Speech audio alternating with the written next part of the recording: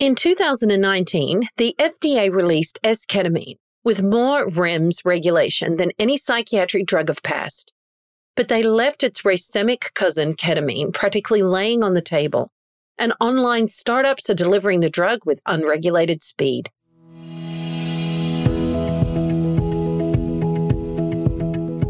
Welcome to the Carlat Psychiatry Podcast, keeping psychiatry honest since 2003. I'm Chris Aiken, the editor-in-chief of the Carlat Psychiatry Report. And I'm Kelly Newsome, a psychiatric NP and a dedicated reader of every issue. Joyous, Mind Bloom, New Life, WonderMed. These are the hyperbolic names of a new kind of mental health clinic that has cropped up during COVID, at-home ketamine therapy.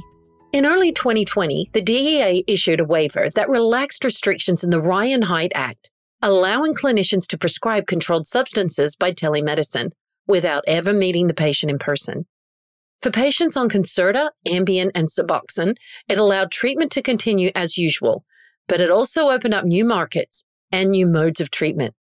That emergency waiver is coming to an end in May 2023, but we'll be dealing with the after effects for a while.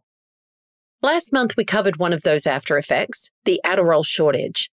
Telehealth companies cropped up during a lockdown, offering easy access to stimulant medications. Prescriptions rose, but production didn't change. Stimulant quantities are regulated at the factory level, and when a labor shortage hit the main supplier of generic Adderall, the system collapsed, creating a domino effect of shortages throughout the stimulant category.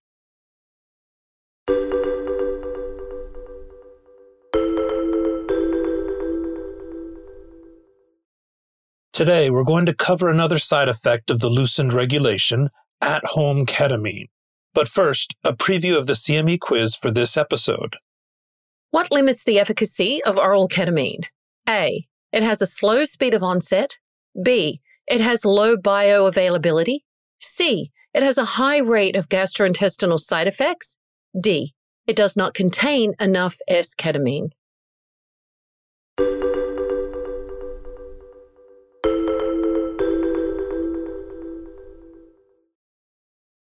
Ketamine is FDA approved as a surgical anesthetic, but that's not how it was used in the online-only ketamine clinics that have flourished during the pandemic. The FDA allows off-label prescribing of meds, and ketamine has a sizable evidence base for treatment-resistant depression. Depression is a clinical syndrome, but it's also a universal emotion. The logical conclusion of these facts is that, without regulation, everyone is eligible for a dose of ketamine from time to time. The surge in off-label use is not just driven by the usual feel-good intentions that drive much of the overprescription of psychiatric meds. There are also valid clinical reasons to prefer ketamine over S-ketamine. For one, ketamine has a large effect size, while S-ketamine's is surprisingly smaller. Several meta-analyses have placed it around 0.3 in the small range.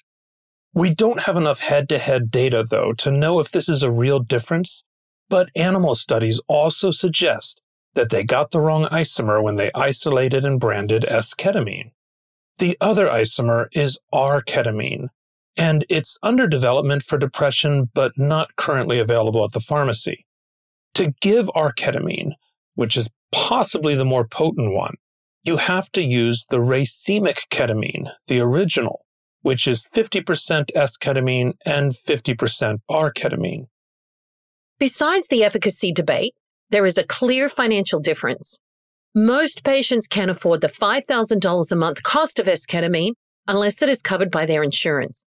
And that's just the cost of the med, not the 2-hour office visits that are required to deliver it.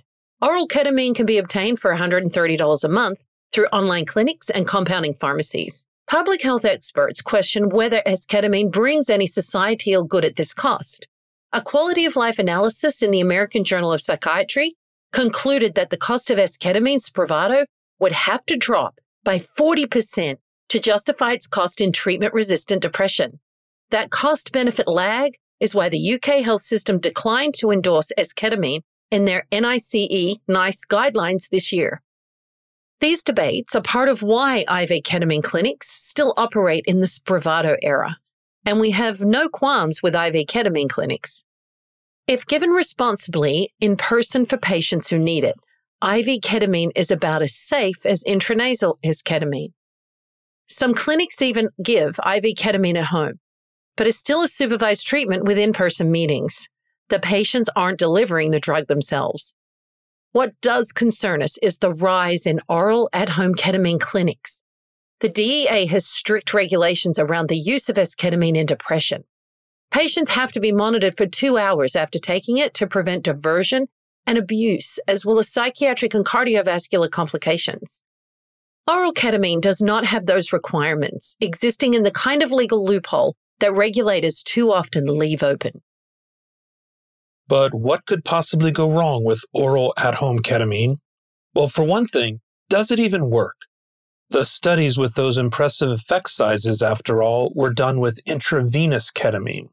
Now, there are a few small studies supporting oral ketamine in depression, but the effects are less reliable because oral ketamine suffers a bioavailability problem. Only 20 to 30% of the drug gets absorbed. In contrast, most psychiatric medications we prescribe, stimulants, benzos, antidepressants, lamotrigine, lithium, they have bioavailabilities over 80%, usually over 90%, meaning that more than 80% of the med gets into their system. Esketamine, Spravato, has the same limitations as ketamine, and that is why the FDA approved the intranasal form of esketamine. By giving esketamine through the capillary-rich nasal mucosa, 50% of it gets absorbed, which is more than the 20 to 30%, but far short of the 100% bioavailability of intravenous ketamine. Everything that goes into the vein gets into the vein. But what concerns us even more than efficacy is the risk of misuse here. Ketamine is a rewarding drug, which makes it difficult for patients to take reliably on their own. Ketamine was discovered in the early 1960s as a replacement for the first dissociative anesthetic, PCP. PCP at the time was heralded as a wonder drug for surgery upon its debut in the 1950s, but PCP caused too many psychiatric problems for human use, and ketamine came about as a safer alternative. Ketamine is still used in anesthesia, and it did a fine job until supplies started to leak onto the streets. Ketamine use disorders spread in the 1970s, and it is ranked as the #1 misused drug in some countries. When the drug ketamine is used for a long time at recreational dosages, like 400 milligrams a day of oral ketamine, it can cause bladder damage, neurotoxicity, psychosis, and cognitive problems. And there are withdrawal problems. These did not show up in the clinical trials of esketamine, but case reports are starting to pop up, including a recent one in the American Journal of Psychiatry by our Carlat Addictions editor, Noah Capruso. Noah writes that regular ketamine users can experience dysphoria, anxiety, and cravings upon stopping use, and he describes possible withdrawal symptoms of agitation, tremor, sweating, irritability, and insomnia.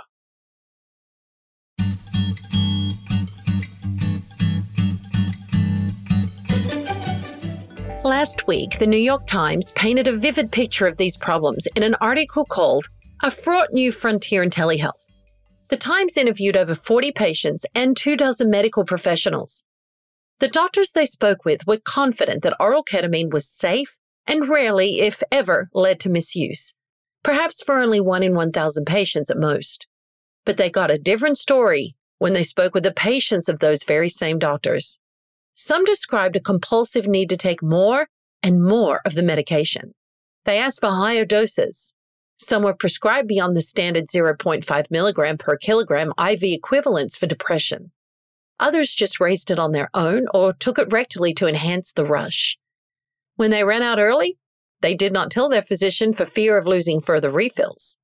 Several developed bladder problems, but kept this well-known ketamine side effect hidden from their online physicians for fear of losing access. The details are telling. A 50-year-old man now has to use a catheter to empty his bladder. A 37-year-old woman who wears adult diapers. And all the while, they kept taking the ketamine. Some of our own patients may be taking oral ketamine from online providers and not telling us. Perhaps those who could not afford esketamine therapy. You can detect it on a urine drug screen, but not the standard one. Ketamine screens need a special order. One comment in the Times article struck me. When asked about abuse, a physician said, "Just because there's a handful of people that don't follow directions, that does not mean that this medicine is not safe for the rest of the population of competent adults." That sounds a lot to me like the propaganda spread by the opioid industry in the 1990s. Citing an informal letter to the editor that appeared in a very formal journal, the New England Journal of Medicine, industry-sponsored experts back then argued that misuse of opioids was a rare phenomenon among pain patients, seen only in those with pre-existing personality problems, not something that the rest of us needed to worry about. Well, the opioid crisis that sprung from that logic has shown that there is no us and them when it comes to substance use disorders. This is why our field is moving away from stigmatizing words like addiction and abuse, which set up a world where everyone is either a bad actor or a clean and sober citizen. But misuse is something we are all capable of, and people with severe depression are even more vulnerable. Depression does not make people follow directions or take good care of themselves. These are not competent patients who are in need of ketamine, as the doctor described it in his defense of at-home treatment. The Times makes the point that people with severe depression seem drawn to online clinics because of this poor judgment. They want a hands-off treatment where they don't have to interact with anyone or engage in a potentially therapeutic relationship. And that is what they got. Many of these clinics are stocked with pain specialists or primary care physicians rather than psychiatrists. Patients send in rating scales by text and get back computer-generated dosing schedules without any human involvement. It's medicine without the medical care. Some patients describe reaching out for suicidal crisis, only to receive automated replies directing them to the National 988 hotline.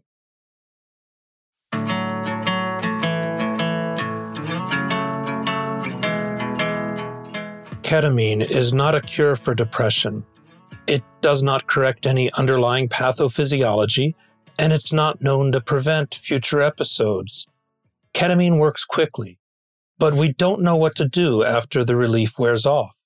We're not even sure if continued dosing is effective. In a meta-analysis of the FDA registration trials for esketamine, the drug seemed to lose its efficacy as the weeks progressed, and was no different from placebo by week 4. Many drugs have been tried to pick up where ketamine left off, including lithium and the ketamine-esque glutamatergics like cycloserine, but all have failed.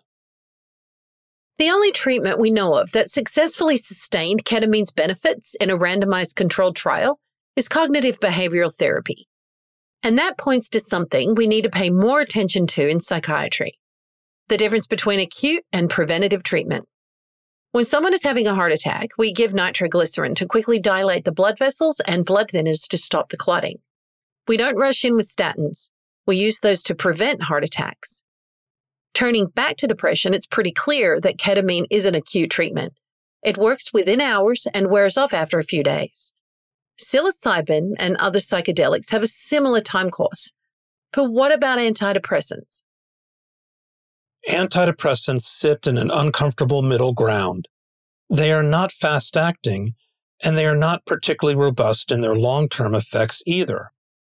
One of the best studies of antidepressant prevention came out recently in the New England Journal of Medicine in 2021. It was large, around 500 patients, and it reflects the real-world setting because it involved patients who already felt psychologically ready to come off their antidepressant, which is the only time that we would consider coming off in practice. So the researchers randomized these patients to either stay on the antidepressant or secretly replace it with a placebo. At the end, the antidepressant group did better, but not by much. Relapse rates were 39% with continuation of the medication versus 56% with switch to placebo. We see better preventative effects with psychotherapy. In a 2021 meta-analysis from Toshi Furukawa and colleagues, psychotherapy was 1.5 times more likely to prevent depression than pharmacotherapy. And a 2000 study of aerobic exercise from Rangakrishna's group at Duke pushes the needle even further. They randomized patients with depression to either sertraline or group aerobic exercise. After 4 months, both treatments worked equally well. But after 10 months, the ones who were trained in exercise were 4 times less likely to relapse. Not everyone continued to exercise on their own after the group program ended, but the ones who did were 50% less likely to relapse. And that's the approach we need to take with the ketamines, to start the treatment with a clear endpoint in mind and set up that expectation with the patient from day one. Ketamine will get you better quickly, but it won't keep you better. You'll need to do something else to maintain the progress, either active weekly psychotherapy or, say, 45 minutes every other day of aerobic exercise.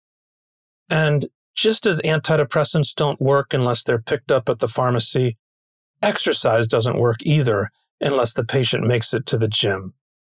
People rarely exercise on their own. For it to work, they're going to need to join up with friends, get a gym membership, and get a doctor's order.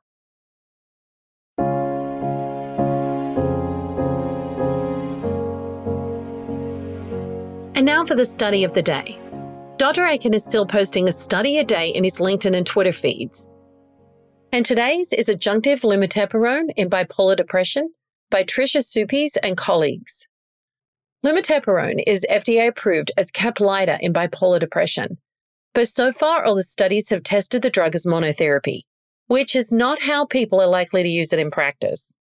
This is the first study to test lumateperone as an add-on treatment in bipolar depression, either to lithium or valproate. Over 500 patients with bipolar 1 or 2 depression were randomized to 3 treatment arms: lumateperone 28 milligrams, 42 milligrams, or placebo. The FDA-approved dose is 42 milligrams, but the company recently released lower doses, cutting it in half to 21 milligrams and again in half to 10.5 milligrams, which we appreciate because we've seen a lot of side effects when patients start with 42. In this study, the full 42 milligram dose separated from placebo with an effect size of 0.3, but the lower 28 milligram dose was only marginally effective, barely separating from placebo or not at all, depending on the outcome measure. Somnolence, dizziness, and nausea were the main side effects. That makes 4 industry-sponsored studies of lumateperone that we're aware of. And here's the score: 2 positive, 1 negative, and 1 in depressive mixed states, whose results are pending.